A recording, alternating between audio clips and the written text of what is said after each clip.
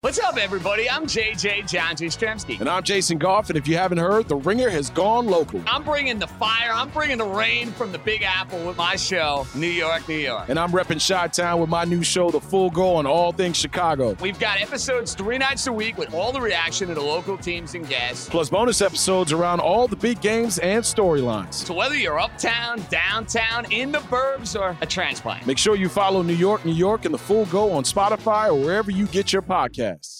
This episode is brought to you by State Farm. There's no better feeling than a personal win, and the State Farm Personal Price Plan can help you do just that. Talk to a State Farm agent today to learn how you can bundle and save with the Personal Price Plan. Like a good neighbor, State Farm is there. Prices are based on rating plans that vary by state. Coverage options are selected by the customer. Availability, amount of discounts and savings, and eligibility vary by state.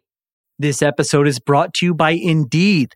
We're driven by the search for better. But when it comes to hiring, the best way to search for a candidate isn't to search at all. Don't search, match with Indeed. Use Indeed for scheduling, screening, and messaging so you can connect with candidates faster. And listeners of this show will get a $75 sponsored job credit to get your jobs more visibility at Indeed.com/Ringer NFL. Just go to Indeed.com/Ringer NFL right now and support our show by saying you heard about Indeed on this podcast. Terms and conditions apply. Need to hire? You need Indeed.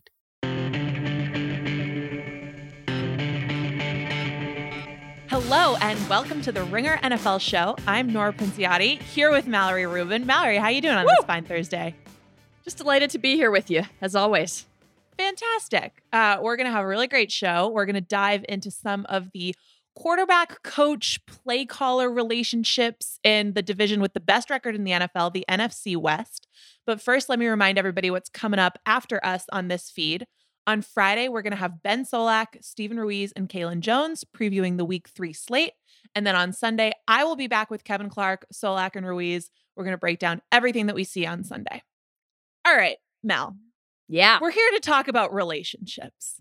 My favorite thing. That's the topic of the day. I think it's going to be some really juicy stuff. And like I said, we're going to look at some of the relationships that define the NFC West, which is both one of the best divisions in football, if not the best. Loaded. And stacked.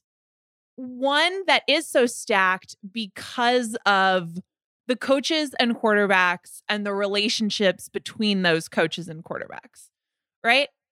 Yes, and absolutely. We have a colleague, someone that we have a wonderful relationship with ourselves, Danny Heifetz, who likes to analyze coach-quarterback pairings with what he calls the quarterback commitment index, which you can check out on theringer.com. Danny's done some fabulous pieces. And he really does a good job of putting these on-field, in meeting room relationships in the context of just interpersonal dynamics and communication. He often uses the language of romance and marriage, frankly, to define these things. And because good communication is the foundation of any solid partnership, we went to Danny and we asked him if we could be in an open relationship with the quarterback commitment index here on the Ringer NFL show. And if we could borrow his framing to take a look at where these quarterbacks and coaches stand right now. Danny?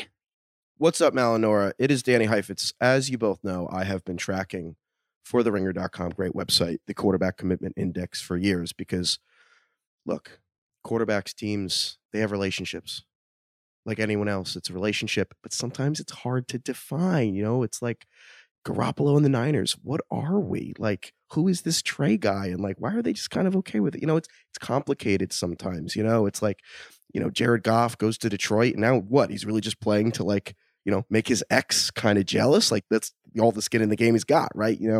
So I am so proud that you guys are taking this up today. I am honored. And I'm really excited to see what you guys come up with, especially with the whole San Francisco thing. Like, are they all on the same page there or what? I don't know. But yeah, please, I'm really looking forward to this. I love it. I love the communication. I love this honest assessment of content pairings, because as you said, that's really what this is about. The matchmaking among coaches, coordinators too, and quarterbacks. It's about communication, commitment, being on the same page, and potentially as crucially, acknowledging when you're not and then looking to move on. Who doesn't love an open relationship? Always seems like a lot of work to me. But hey, if it works for us in High Fits and the commitment index, I'm for it. Mallory, I think we're going to get to some people who might not love an open relationship later on in this podcast episode. Thank you to Danny. So wonderful to let him make this a little menage a trois. We gotta make sure this pod doesn't get too weird, Mal. Please, can we just be partners in this? I'll do my best. But I liked what you said about the flip side of commitment being sort of knowing when to move on, right? Mm-hmm. Because one of the biggest things that happened this offseason was obviously two teams in this division, the Rams and the 49ers, who are going to be the first two teams that we talk about. They made moves to either immediately or eventually upgrade their quarterback positions. The Rams trading for Matt Stafford, moving on from Jared Goff. The 49ers trading up in the draft to select Trey Lance. Jimmy Garoppolo is obviously still playing there. And what I think is important about those moves is that a couple years ago, we would have ranked, or Danny would have ranked, those teams and those prior quarterbacks really high or really well. They would have been in really committed relationships, right? Like Jared Goff got a whole bunch of money. Said so, yeah. Right, exactly. And I think the important context here is that we're seeing in this division this kind of really accelerated, aggressive set of moves, not just to have good quarterback play, but hopefully to have sort of elite game-changing quarterback play. And the Rams are a really good place to start with that, right? Because when they traded Jared Goff, it cost them 2 firsts and a third plus Goff to get Stafford. Plus they took on the second highest dead cap hit in NFL history. Right. Carson Wentz quickly surpassed that, but it was $24.7 million. And their general manager, Les Snead, defined it as being worth it because it was a chance, quote, to go from good to great. Right. So we have now seen Matt Stafford through 2 weeks. They're 2-0. They've been playing well. And the question to me is, has it been great? It's obviously been good, but what does great look like? What raises the ceiling there enough so that it was worth all of that expenditure? And with a quarterback in Jared Goff, who obviously super limited in a lot of ways, but did get them to a Super Bowl. And I think the central question of the Rams offense this season is, how markedly different of a quarterback is Matthew Stafford? So through 2 weeks, have you seen sort of noticeable differentiators between Goff and Stafford when you've watched the Rams, Mel? Absolutely. That's good. As I suspect most football consumers have. There's so much to parse here. You know, as you said up top, we're going to go through all of the teams in the NFC West, a division that would be 8-0 if not for, of course, Seattle's Week 2 overtime loss. So stacked top to bottom and plenty to assess here. But the Rams, you know, and all of the teams, but since we're starting with the Rams, and you wrote a wonderful piece about this on theringer.com that I would encourage everybody to go check out and read if you haven't yet. Allow us not only to talk about what's happening with McVay and Stafford, what's happening with the Rams, what's happening inside of this division in this race to see who can unlock the most successful and dynamic QB coach scheme pairing, but what that says about football overall right now, right? And how this helps us as a lens into offensive trends across the league, because these coaches are like offensive wonderkins, right? They're prodigies. Right. And so when so much of their success rightly connects to or is assessed through the lens of their scheme and their systems, then that moment in time that you're identifying of McVay, Shanahan saying, I need something else, right? I need another something partner better to see this through with me, is really notable, not only for those teams, but for what it says about where we are right now in terms of offense in the NFL in 2021. Yeah. Well, so I'm so glad you brought that up, because We'll get One of the back things to I had to- Stafford versus Goff in a second, but I wanted Sure. to talk about Well, that. league-wide I trend think in it's your really piece. connected. I think it's really connected because one of the things that I had to try really hard not to do in that piece was just spend way too much time dunking on Kirk Cousins. Somewhat of a national pastime for most of the football consuming public. A shared passion. But yeah. But both of those coaches, right? Sean McVay and Kyle Shanahan, at one point in their careers, they both believed they could win with Kirk Cousins. And again, this is not, I don't want to make this about Kirk Cousins. But it's so funny to me that quarterback, that type of quarterback, right? Who isn't necessarily going to make, well, I don't know. I don't know if our assessment of Kirk Cousins being a guy that doesn't make massive mistakes ever really holds in the year 2021. But solid, able to be elevated with a lot of play action, with smart scheme, with good support. Not someone who's going to sort of transcend your play calling, but who can operate that system, that sort of Mike Shanahan derived system really, really well. Both Sean McVay and Kyle Shanahan at one point really, really bought into the idea that that was enough. And the shift to no longer believing that that is enough, I think that happened this offseason. And that's what's really interesting to me about Stafford, because it's not so simple as to look at Stafford's career and go, oh, this is like a Tom Brady and Aaron Rodgers, right? That conversation would be really simple. But Matt Stafford is not that guy. So then the question to me is, what is it about him and what have we seen from him through 2 weeks that makes him worth that upgrade and makes him sort of the piece that Sean McVay felt he could plug in when he decided, I can't just try to call a perfect game every single time. I need someone who can create beyond what I've schemed up for him. And I think the right thing to zero in here is big playability, because what Stafford has been able to do, it's not, I think the conversation about Stafford this offseason sort of became, oh, he's never had support around him. He'll be in such a better situation. And that was always a little bit strange to me, because in Detroit, Matt Stafford had really good pass catchers. Like, I don't know if we've just heard of Calvin Johnson? Yeah. Like, did he go somewhere? Have we forgotten about that guy? And I'm totally amenable to the possibility that sort of general Detroit Lions rot was not a helpful factor in the career of Matthew Stafford. Yes. But certainly. I think what it obscured is maybe the difference in scheme change, right? Like, Stafford was never playing in that heavy play action, tons of bootleg style of offense that he's now going to be in with McVay.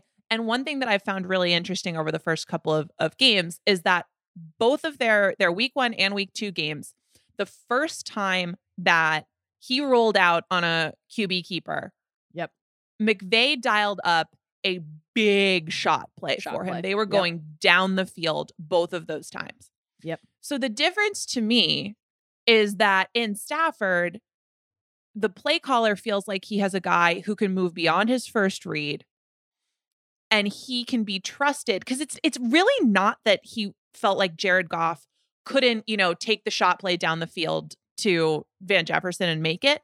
It was that I think McVay felt like if that big play wasn't there, Goff was not going to be able to go to his backside and take the check down. He felt like he was going to get just absolutely hit in the face.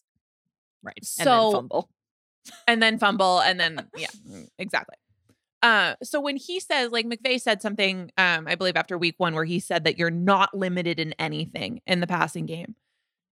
To me, it's those big plays, I think. What it opens up, what the pairing opens up.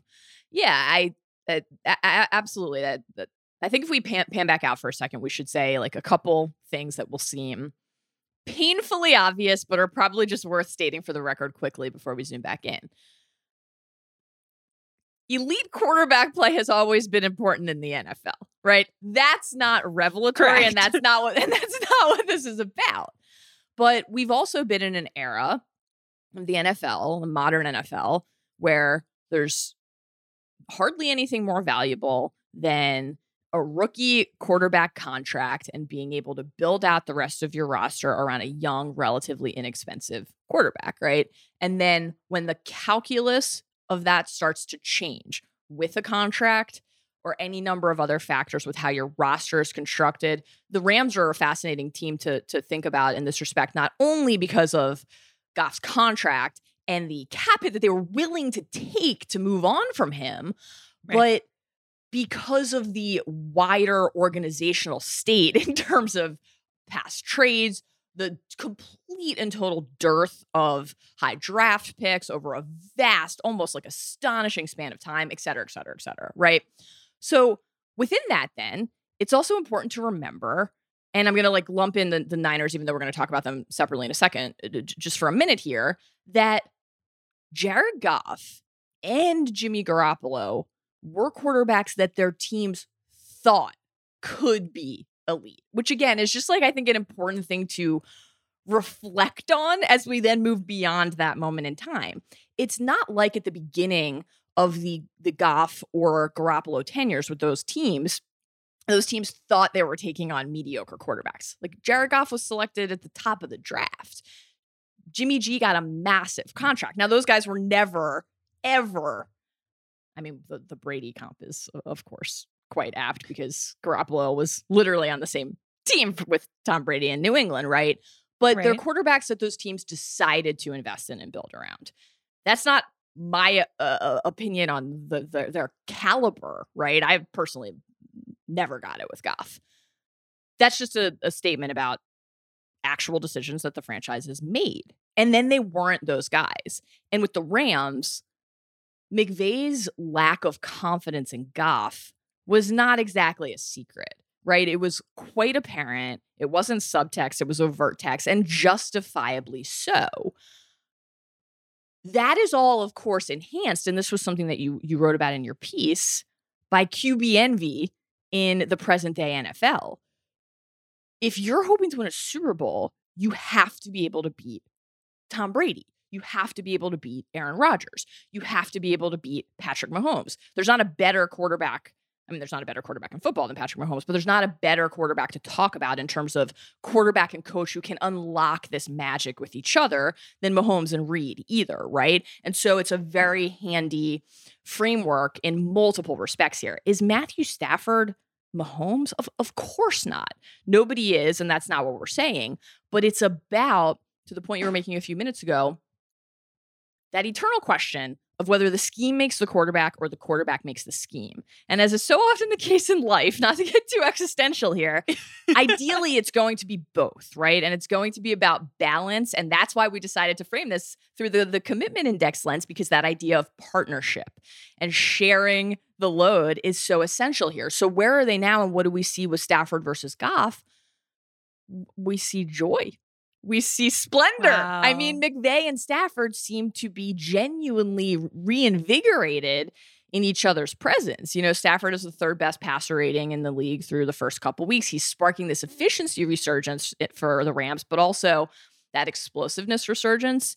And, you know, you look at something like the connection with Kupp, right? And of course, with a receiver like Kupp, like, it's never been a question of skill. It's been a question of health the last couple seasons. So if he can stay healthy and that connection can remain intact, it could be really powerful. And then you look at the strength of the rest of the team. Like PFF's Kevin Cole tweeted this week that Stafford has faced the NFL's lowest pressure rate this season so far. Now, of course, like, eternal caveat for this entire episode, right? Small sample. We're only through 2 weeks. That'll be true for everything we say. But there are still encouraging signs and things that you can look at and say, is this sustainable through 2 weeks? A pressure rate of 20.3% that allows Stafford to take the time to do the thing that you rightly identified Goff was not doing, right? Which is making the reads, working through the progressions. If he's not going to be able to hit that shot play and execute on the bootleg, then hit the check down. Right? Make the smart decision. Now, it's not that Stafford is a quarterback who will never force a pass or never make a mistake. That is obviously not true. Oh, he is not. That is obviously not true.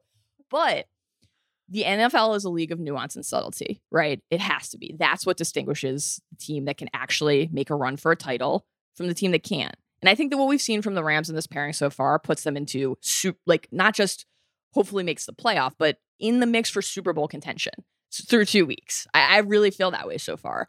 And that's because, in part, Stafford has the arm talent and strength to hit those. You know, I'm glad that you highlighted the shot plays. There's a really good Seth Galina PFF breakdown on those plays in particular that people should check out to look at the breakdown of those through 2 weeks so far and how much success Stafford is experiencing on them.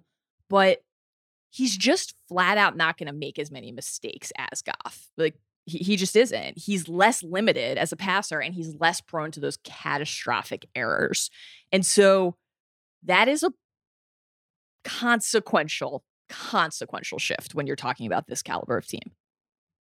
I agree that it's consequential enough that they genuinely look like they have the potential to fulfill their expectations as a Super Bowl And thank contender. God, Nora, because they never have another first-round draft pick ever again. Again. I also, look, if there's anything, this is a discussion for another time. If there's anything I think that is going to hold them back this season, it's some regression on defense.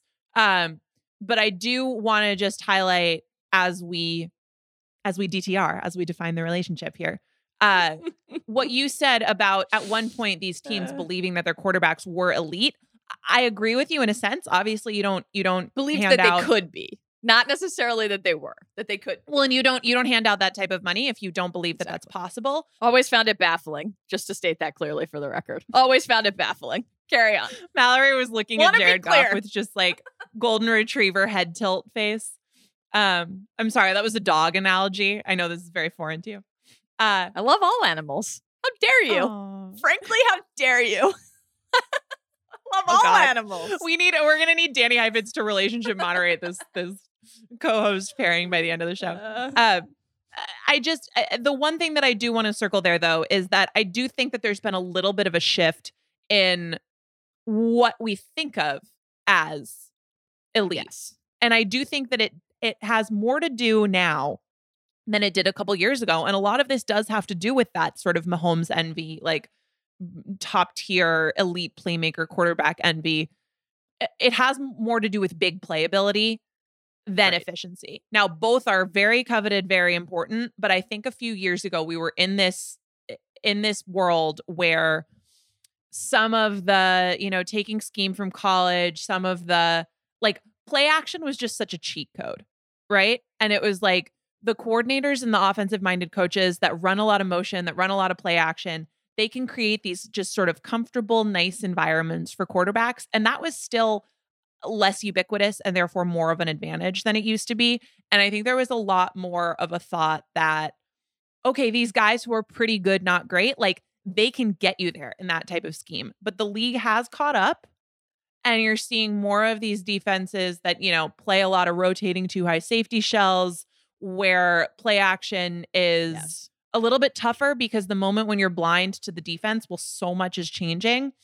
So I think the pendulum is shifting back a little bit where, okay, someone like Stafford, Patrick Mahomes, he is not, but he can do that in small sample sizes, right? Like he can do those big explosive plays in a way where you're thinking, okay, nobody else has a Patrick Mahomes. So at least we can try to get a guy who maybe can be Mahomesian in certain situations. Maybe we can just take that for a ride. Yeah, it's nothing exists in a vacuum, right? So, we're going to talk about the Niners in a second and the top 5 idea, right? And to your question earlier about, well, is Stafford that guy? Like in a vacuum, is he a top 5 NFL quarterback? No. But it's relative. And so the question is less, is this person elite, period, tier 1 overall? And can this quarterback be elite with this coach on this team in this system? And for McVay and Stafford, it seems like the answer is yes. What relationship status are we giving them? So I'm going with, it's like second wedding season. But it's, I think I love second wedding season. Nora, I'm old, so I'm at the point in my life where second wedding season is a real thing. Okay, so I will admit I'm actually just going through my first. You're on first wedding season. Yeah, I'm old and washed, so I'm on second wedding season. And let me tell you something. Also, the child of divorce, love second wedding season. Don't settle for what isn't working. whether it's Jared Goff Absolutely. or anything else. Go find true love. Absolutely. I love that. So here is my question for you about Okay. going through a second wedding season, which, I'll get there someday. My hunch is that there's kind of two kinds, right? There's we've already done this. The bride's wearing a navy blue, like, sundress. There's 20 people. It's lovely. Not a lot of fuss. And then there's the other type, which is at least one member of the couple is really invested in showing a lot of people, like, I still got it. And they're blowing it out. It's a huge ceremony. They're telling everybody about it. There's tons of photographers. They're posting all over the place. The dress is elaborate. The cake is elaborate. They're doing it up big. And that, I allege, is the type of second wedding season that Sean McVay and Matthew Stafford are engaging in. Does that ring true In to you? Cabo? This is SoFi in Cabo, right? Okay. Lot of Now we flair. found it. Yeah. Destination second wedding season. I love it. I love it. Right into the honeymoon phase. This is definitely second wedding season, honeymoon phase. And I think the question is how long the honeymoon phase can last. Right now, I think it can last for a while. Wow. Romance. This episode is brought to you by State Farm. There's no better feeling than a personal win, and the State Farm Personal Price Plan can help you do just that. Talk to a State Farm agent today to learn how you can bundle and save with the personal price plan. Like a good neighbor, State Farm is there. Prices are based on rating plans that vary by state. Coverage options are selected by the customer. Availability, amount of discounts and savings, and eligibility vary by state. This episode is brought to you by Indeed. We're driven by the search for better. But when it comes to hiring, the best way to search for a candidate isn't to search at all. Don't search, match with Indeed. Use Indeed for scheduling, screening, and messaging so you can connect with candidates faster. And listeners of this show will get a $75 sponsored job credit to get your jobs more visibility at Indeed.com/Ringer NFL. Just go to Indeed.com/Ringer NFL right now and support our show by saying you heard about Indeed on this podcast. Terms and conditions apply. Need to hire? You need Indeed. All right, so let's move on to the 49ers, who, as we talked about, I think a lot of the same sort of big picture ideas about that chase for an elite quarterback ring true with this team too.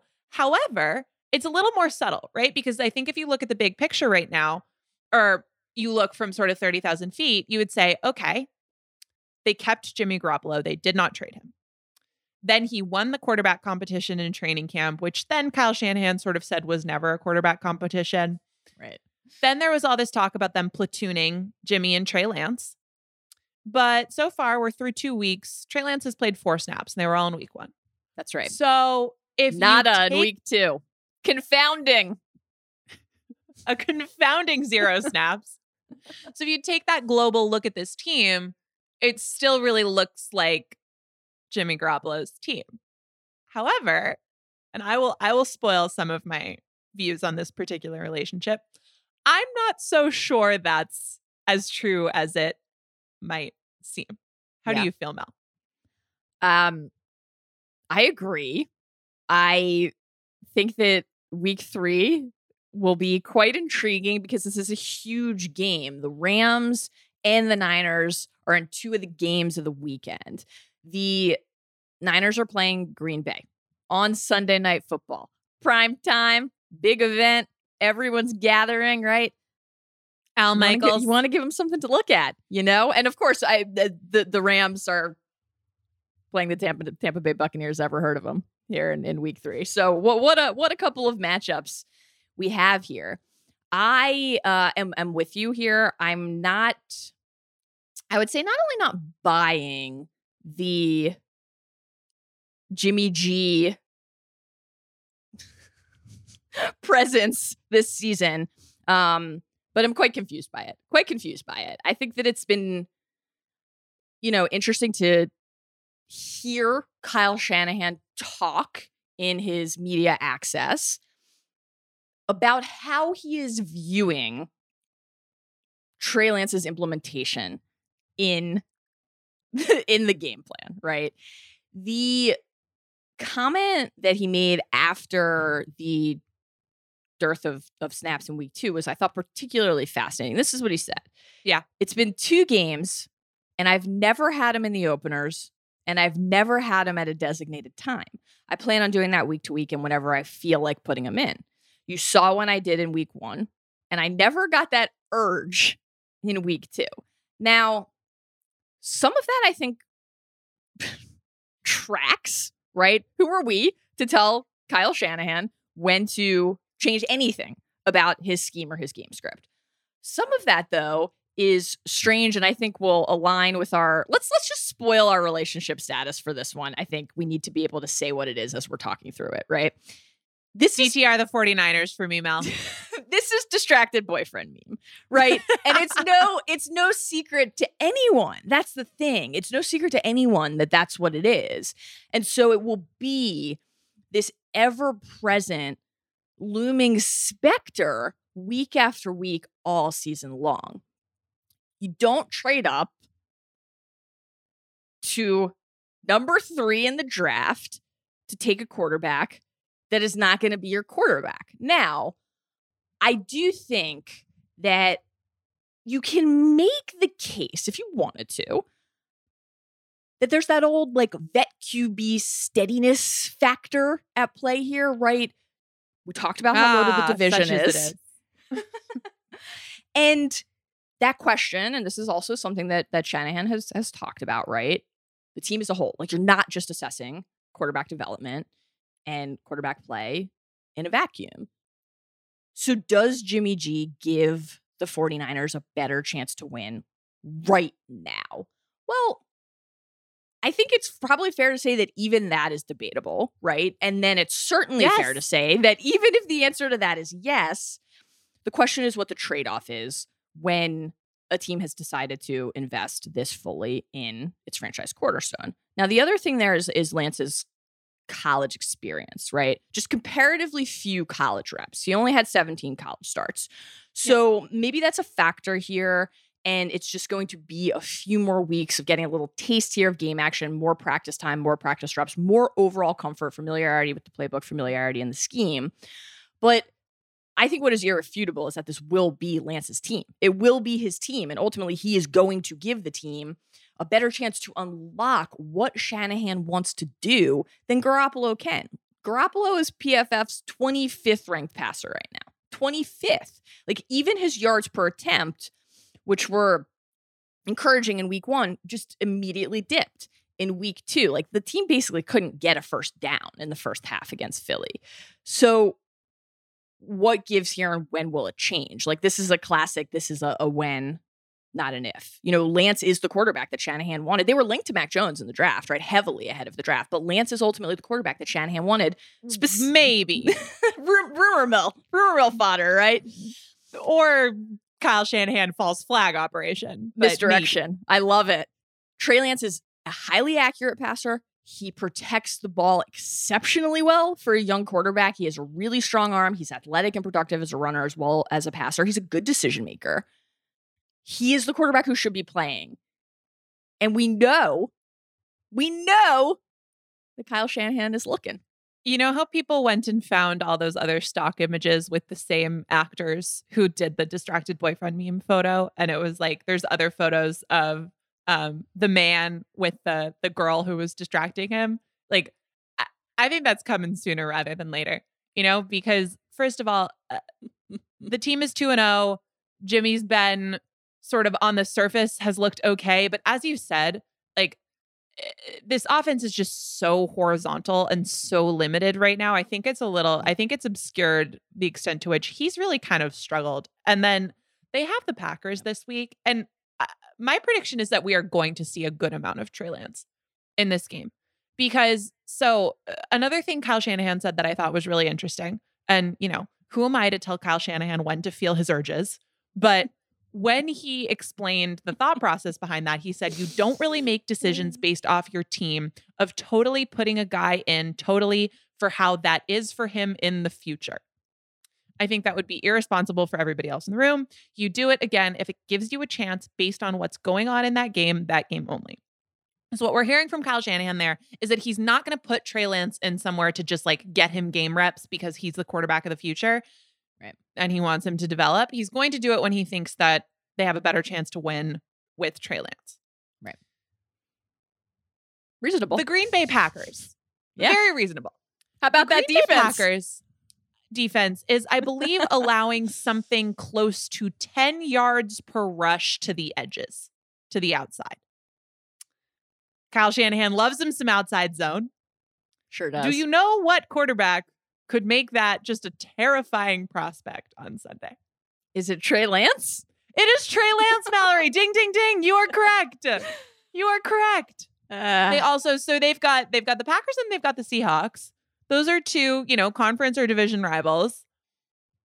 It is my sort of allegation here that the next couple of weeks, because particularly with the Packers, because they simply cannot defend the edge, and also because of some of the field stretching ability that Lance has, which is what they have been missing with Jimmy. I mean, it's a little bit of the sort of, we have the before and after with what Stafford's given the Rams so far. Maybe the 49ers hope that they can get a little bit of that going with Lance, just because what he could potentially do down the field.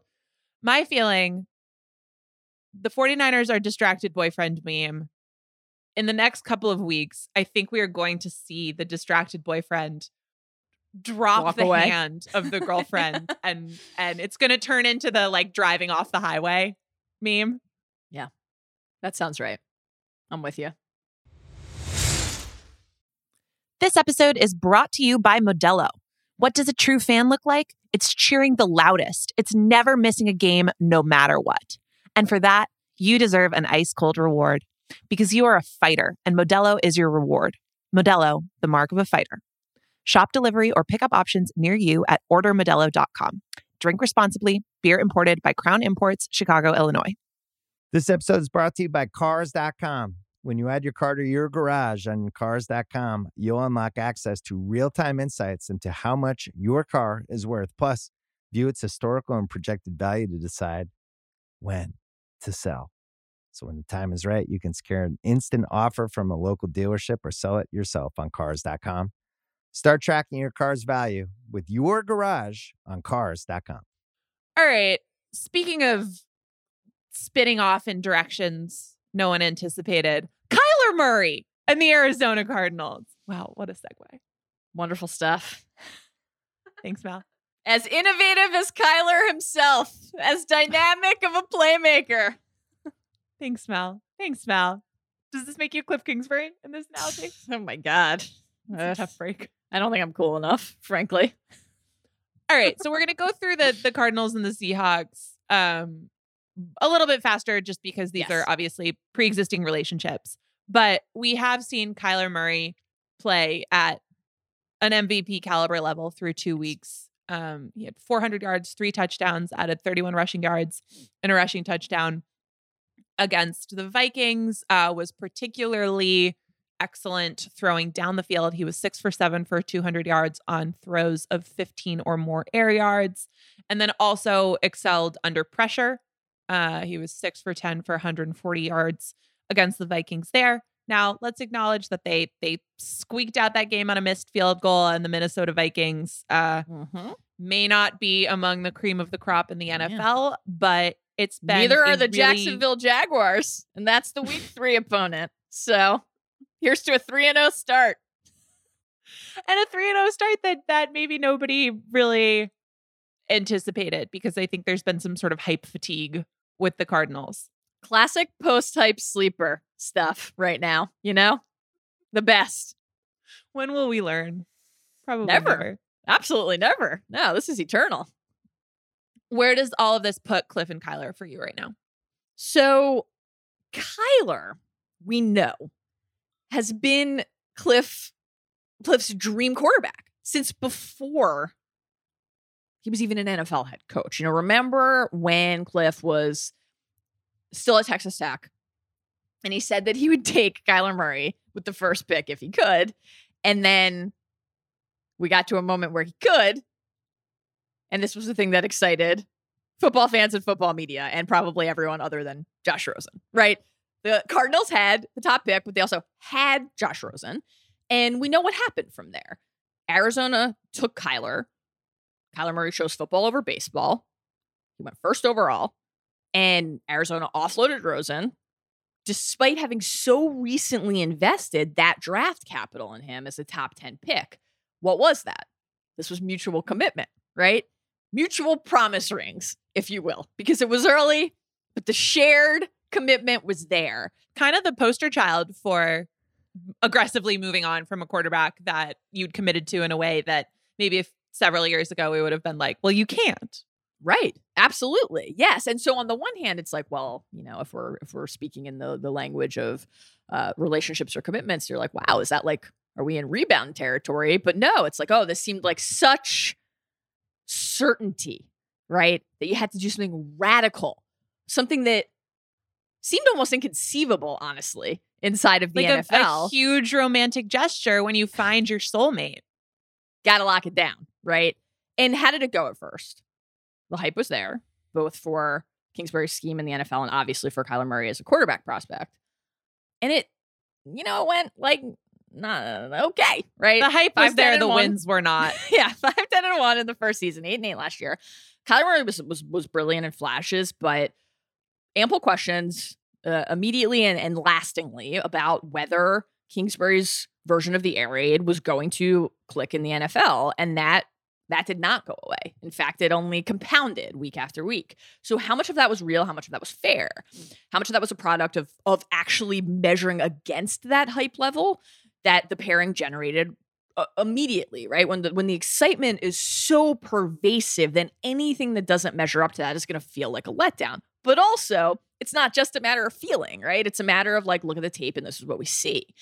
So where are we now? Well, we're at a moment where the hype seems justified again when we have to ask ourselves if we're being duped or if this is an actual moment of change.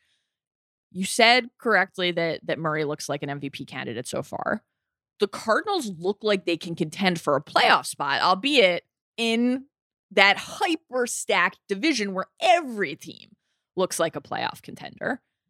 Kyler is boasting the 5th best passer rating in the sport right now. His PFF passing grade ranks 7th. His PFF offense grade ranks 5th. I think one of the keys is that the offense has been balanced. The Cardinals are distributing the ball both across the zones of the field and across the pass catching group. Both of those factors are really, really crucial here. Like, it cannot be just DeAndre Hopkins, as exceptional as he is, and it cannot just be Hopkins on the left side of the field.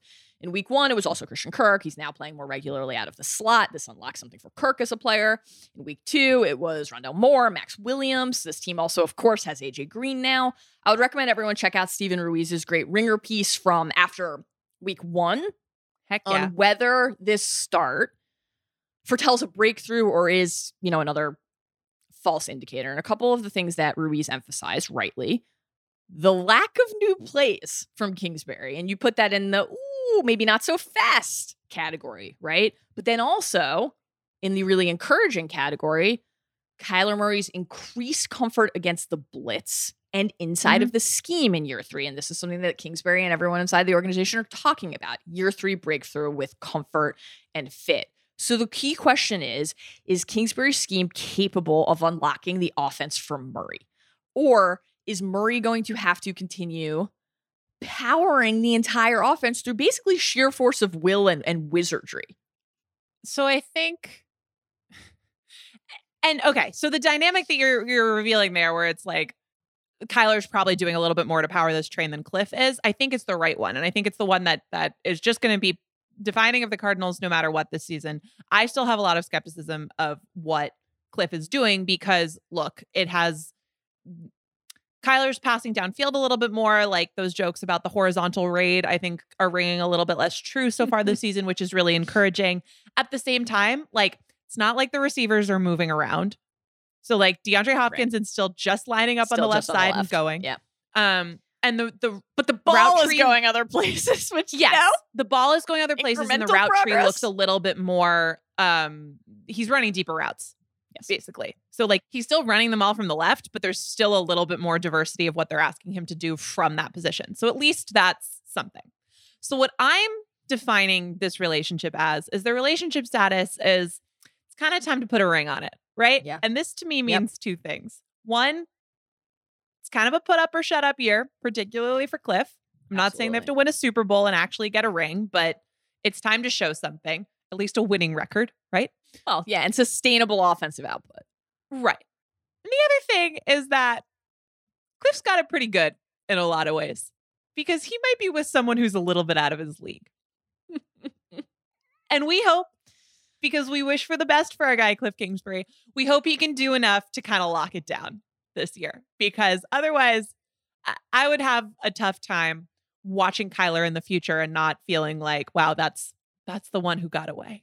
Right. Yeah. I still believe that the pairing can not only work and function, but that there's the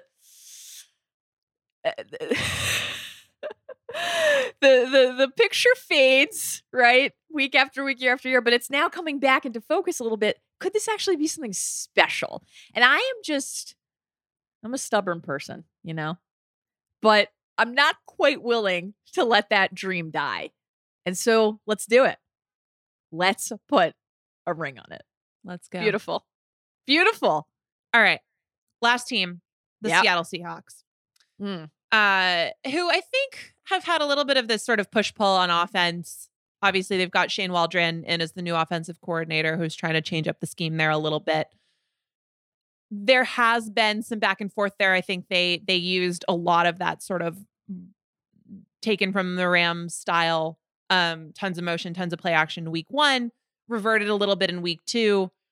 It's very easy, I think, because of the characters involved here, you know, Russell Wilson, Pete Carroll, to focus in on that and to focus in on that push-pull. Big picture, though, this team is 3rd in offensive DVOA. They are 19th in defensive DVOA. So ultimately, like, yes, they're sort of looking for something new, something fresh, something that's going to protect the quarterback a little bit better on offense. That said, how far the Seahawks go this season, I think it's going to have a little bit more to do with their defense. So I don't want to get too carried away in the relationship status here, because I think overall, like, Russ is really good. The Seahawks are good. They got it going on. They got to not melt down on the other side of the ball. So part of the reason that I'm really glad we're looking at the entire division today is because the Seahawks give us an interesting inversion of a lot of what we're talking about to this point on the episode. Russell Wilson is an elite quarterback, right? And has been. Yes. And it has not been a matter of the team or the offensive-minded prodigy coach needing to find the passer who can unlock everything. It has been the opposite, right? And this is a pro Pete Carroll podcast, to be clear, but when you have Russell Wilson, you make 2 Super Bowls, you win 1, and then you enter this phase where one of the dominant narratives becomes, and obviously, like, you know, we're old enough to remember when Russ was the leading MVP candidate for the first half of last season, but that didn't hold, right? And the primary narrative becomes, why can't they build more fully around Russell Wilson on offense and scheme more effectively around him? Pete Carroll, bless him, can't stop talking about running the football. Loves to run the football, wants to run the football. Russell Wilson is the best deep ball thrower in the NFL, okay? So when we talk about relationship status and we are introducing the Waldron new coordinator element here, well, where was Waldron previously? He was a McVay assistant. He was the passing game coordinator under the Rams. And so to see Waldron open with that heavy play action emphasis in week 1, to see this highly efficient Wilson outing, to see, I mean, unsurprisingly, but still just delightfully one of the most fun things to watch in football and really sports right now, that deep ball connection with Tyler Lockett. This was like electric, right? And then is it there in the way it should be in week 2? But more crucially, and our colleague Ben Solak wrote a great piece about this on theringer.com. Love to plug all of these awesome breakdowns that we have here on theringer.com.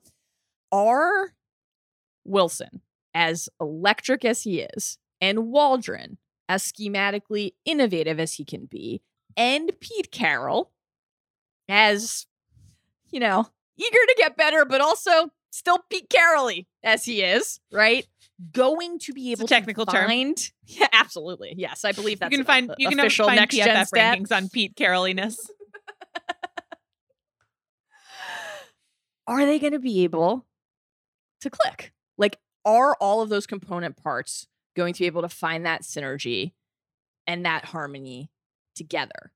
Solak focused on the intermediate passing game as an area that is emblematic of where, even though you've got the elite quarterback and you now have this passing game coordinator in place,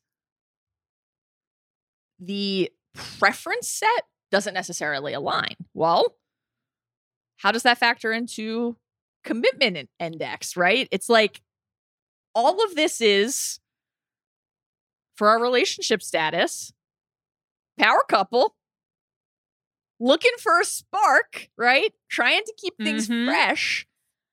But why do you do that? Well, sometimes it's because things have stalled a little, right? Sometimes there are some communication issues. And I would be remiss if I didn't mention, I love the NFL rumor mill, right? Love it. Love it so much. Russ trade talks were a thing this offseason. Like, yeah, but then they traded for Gabe Jackson and he was like fine with it. Yes. And he's, even amid all of the rumor mill spinning, he was saying, there's that like instantly iconic Schefter tweet. I'm paraphrasing, right? But it was in essence, Russell Wilson has said that he wants to stay in Seattle. However, here are the 4 teams he would be willing to be traded to. The Cowboys, the Saints, the Raiders, the Bears.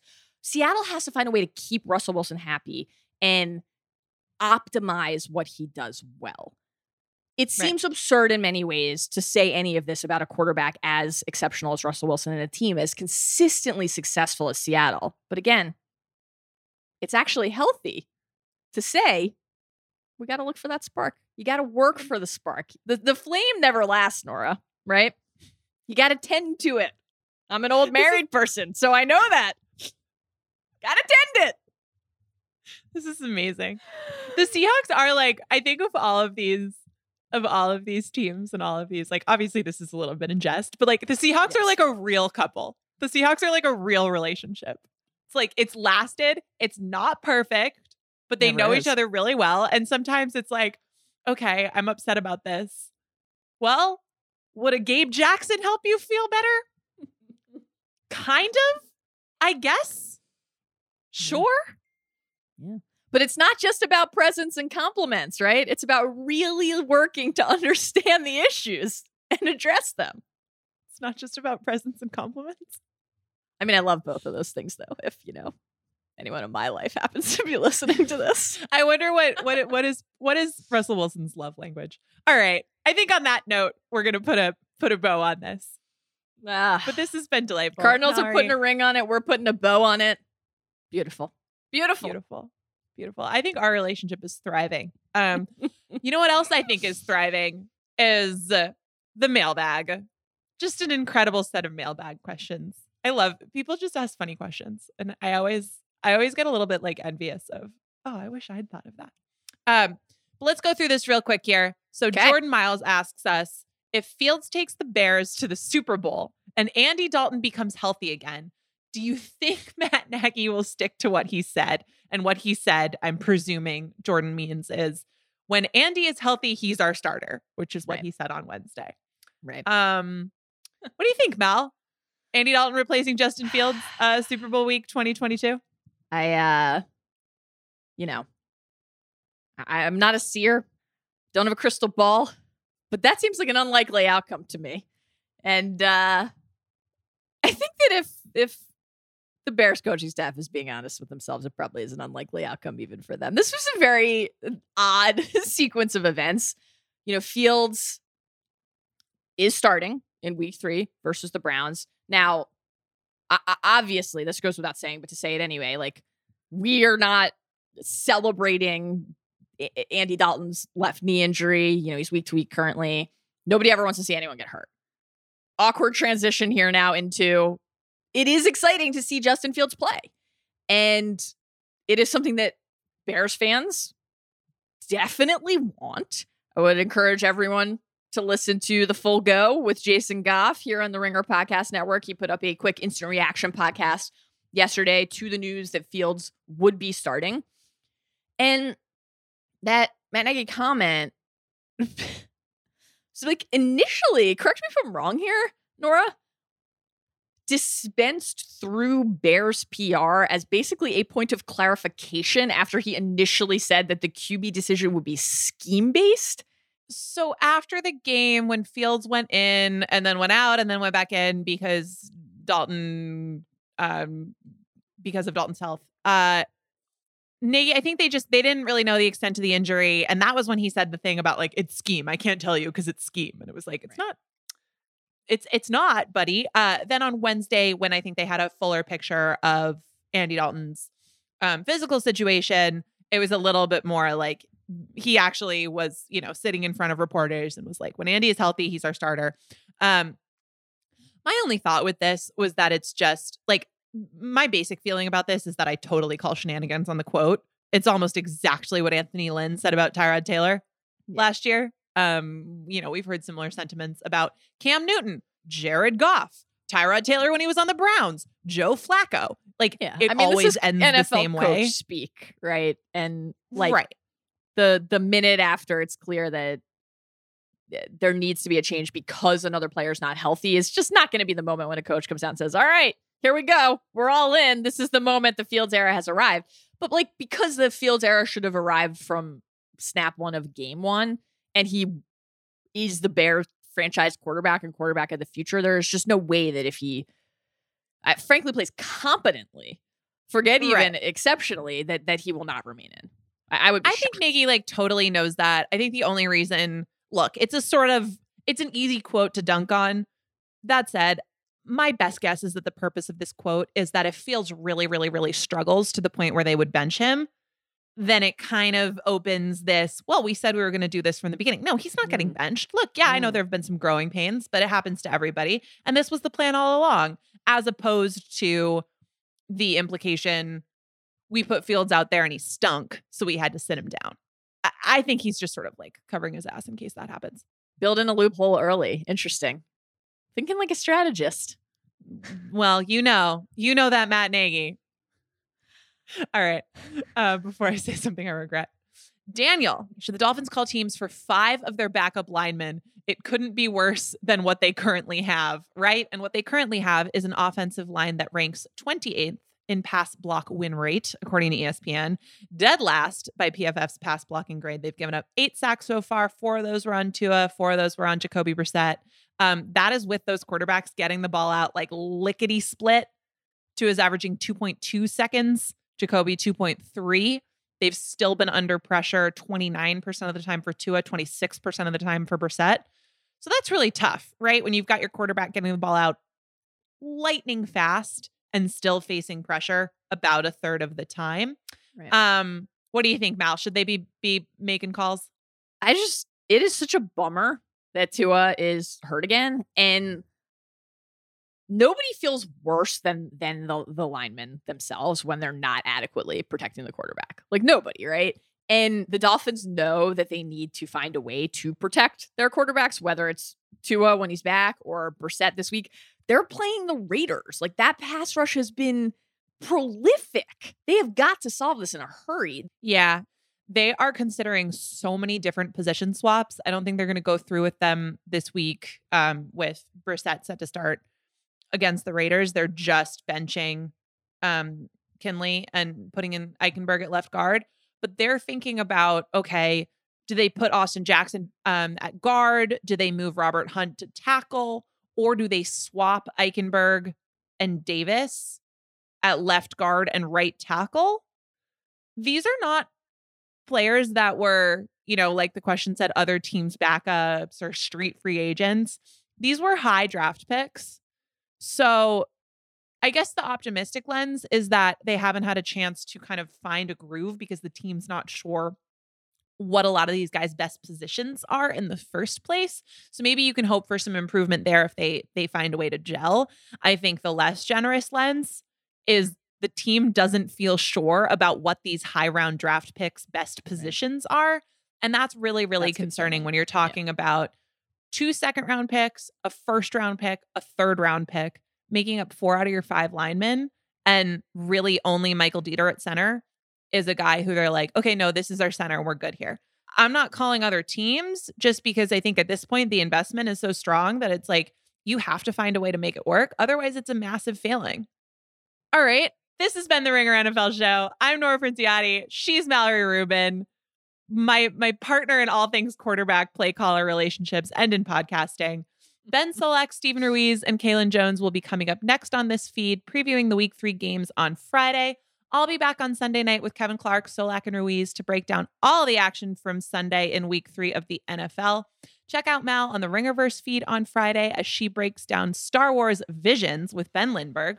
We will be back next Thursday and every Thursday for the entire NFL season. Thank you to production assistant Isaiah Blakely for production on this episode, and to Arjuna Ramgopal for additional production supervision.